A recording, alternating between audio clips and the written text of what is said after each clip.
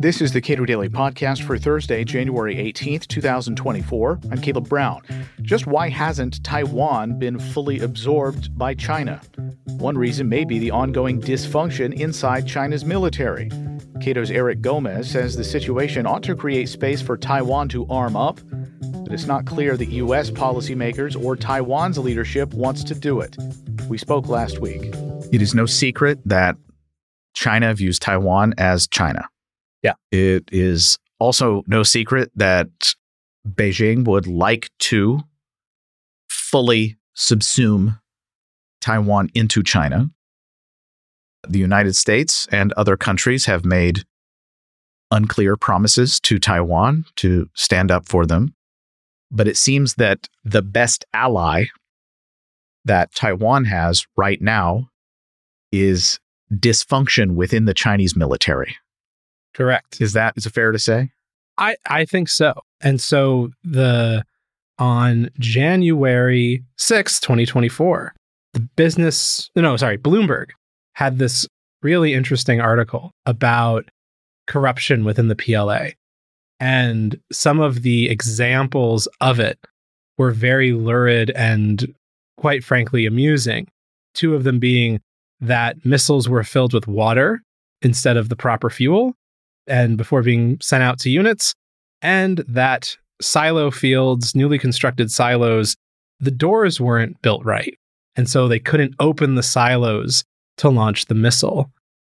I found this very funny. I made a joke when the silo fields were discovered, or not when the fields were discovered, but when the commanders of the PLA rocket force, the PLARF, which is a hilarious name, got removed from their posts a few months ago, that back in mid 2023, that, oh my God, what if someone's cousin had the concrete construction business, and this was all a deal to just we'll build these silos to grease some palms of people. And I meant it as a joke, but then this report came out and I'm like, oh my God, that might have actually happened. It's very interesting to see this news come out, and it definitely has long and near-term implications for Taiwan. Okay, so can you explain the dysfunction? Now, a Hayekian or even a rudimentary mainstream economist might say, well, this is what you get. This is central planning 101. Yeah, pretty much. I mean, the PLA is the party's gun, right? It is loyal to the party in a one-party system, and it has struggled with corruption for a very long time. Things like, officers taking money devoted for certain that were supposed to be spent on certain pieces of equipment or what have you, and instead throwing parties for themselves and their buddies. Stuff going missing in order to grease the palms of individuals. And the corruption was such a big problem, in fact. There's this quote from a Rand Corporation report from last year talking about how China sort of sees its own military challenges and their progress towards them. And I think it encapsulates this corruption problem really well. Quote, Xi Jinping's overarching concerns with corruption in the PLA went beyond the impropriety exhibited by senior officers.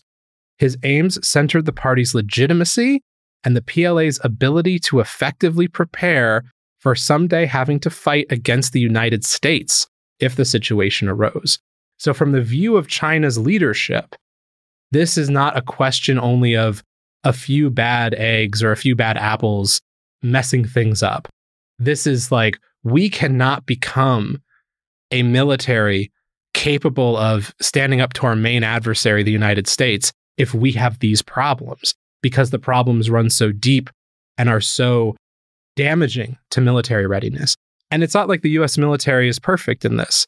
I'm sure that there is corruption or impropriety in the US military and in the defense industrial base. However, that does not undermine or question the sort of overall readiness and the ability of the American military to perform in combat. In China, it does. And I think this is something that when we think about how strong is China, what's their timeline for considering a military action against Taiwan, this is an area that has been mostly overlooked in popular discussions of how strong China is. So what are some of the practical effects here? For Taiwan, it might be a great relief that there may be some significant delay, at least, which is something you've advocated for the U.S. trying to deliver to Taiwan, which is we need to give them the space, the time to arm up. Yes. So I think that these issues, and not just corruption, but in analyst circles, these are sometimes called like non-material factors of effectiveness, the not physical stuff that makes a military work well. Things like training, troop quality, the confidence that you have in your leadership. And when it comes to this question of time, if we only count ships and planes and missiles, China looks 10 feet tall. They look like they're ready to go, that this war could happen to take Taiwan at, moment's notice. If we look at all the non-material stuff, that picture looks much more questionable. And importantly, the Chinese military and writings about themselves are like, we are not ready. We need more time. By kind of trying to fix this stuff, we've realized how far we need to go. And so for me, what that means is let's be cool, calm, and collected. Let's not say that, oh, shoot, this war could happen at any moment. Therefore, we need to do really drastic stuff now to prevent it. Because what I worry about is if we try to do the drastic stuff really quickly, that the Chinese military says, well, we're not quite ready yet, but the political leadership, Xi Jinping's like, I can't let this American stuff stand. I'm going to try something. I'm going to try something just to be like, signal, hey, you guys are crossing lines here. So I think that's the good news for Taiwan, right? We have the time, we have this space that we can be sort of slow and calmly help Taiwan's defense improve without us freaking out and going all in on stuff that could have really bad follow-on effects. So what is the appropriate response for U.S. policymakers? What should Taiwan be doing now? So I think that the U.S. should do, and I wrote about this in a Cato policy analysis, Taiwan's urgent need for asymmetric defense, published in November of 2023. But I think there's sort of two baskets of things that the U.S. should do.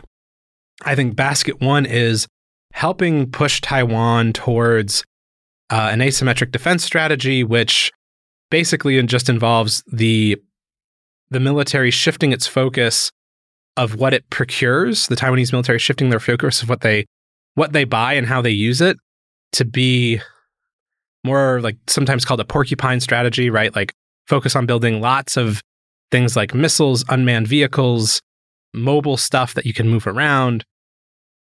So that's sort of one path, right? Help the Taiwanese military be in a better self-defense place. The second basket has to do with how the U.S. relates with China. And I think what's really dangerous is if we kind of do things like the Pelosi visits or the president of Taiwan meeting with a lot of members of the House when she came through the United States, I think those types of things are lots of rhetoric signaling we are here to defend Taiwan no matter what, makes China nervous about how much room for maneuver they have. And so I think we need to give China that like ability to just not have like an automatic freak out at anything we do with Taiwan. And that means we need to practice self-restraint and think about, not necessarily what is best for Taiwan holistically, but what is best for this sort of longer term preparation to defend themselves. Because if you can't guarantee your survival, the other stuff doesn't matter. But how much has the U.S. projected to Taiwan the idea that ultimately they are responsible for their own defense and that the U.S. response might be underwhelming relative to the promises that the U.S. has made? I don't think we've done enough of that. I think the supposition on Taiwan's side is we will show up. Another aspect that's kind of frustrating that I've seen is Taiwanese saying, well, we can't prioritize unless we know you'll be there, right? So they're kind of playing this game where they're saying, look, if you want us to go heavily in on this asymmetric defense porcupine strategy stuff, we need the stronger signal from you guys that you're in it with us. And I think we need to be more willing to play hardball with them and tell them, like, this is a common problem with the US. We have so much leverage, given how much stronger we are than a lot of our allies, that we could bring to bear to get them to do things differently. And we're so hesitant to, right? Because we get so caught up around this, oh no, what if they think this means we won't be there for them? And it's very frustrating because I think that, Biden, Trump, Obama, like multiple presidents from both parties have tried to do things to sort of twist a bit, like arm twist allies to get them to help more. Because we look at the world and are like, listen, we don't have the money, we don't have the resources, we can't keep backstopping everyone all at once at the same time. We need these people to step up. And it's just been so hard. Even in Europe right now, after the Ukraine war started in 2022, several European countries got very gung-ho about, all right, we're going to spend more on defense. We're going to, reinvigorate our defense industrial sectors. And the effort, it hasn't gone away, but it's definitely fizzled. Like there's much less enthusiasm now and sort of more questioning of, the US is doing a lot here. Maybe we don't have to. So that threat of, listen, you don't know what's going to happen, and it's best in your best interest and in our best interest if you were not so weak. So I really hope that with the upcoming Taiwanese election, that will create some sort of political space for us to communicate to a new Taiwanese administration. Please do more. We really, really, really need you to do more here. But we'll see. I don't know. I'm not very optimistic that will happen. But I hope that seeing what's happening in Ukraine, especially, that Taiwan will recognize that, number one, it's not impossible for a weaker country to resist a stronger one.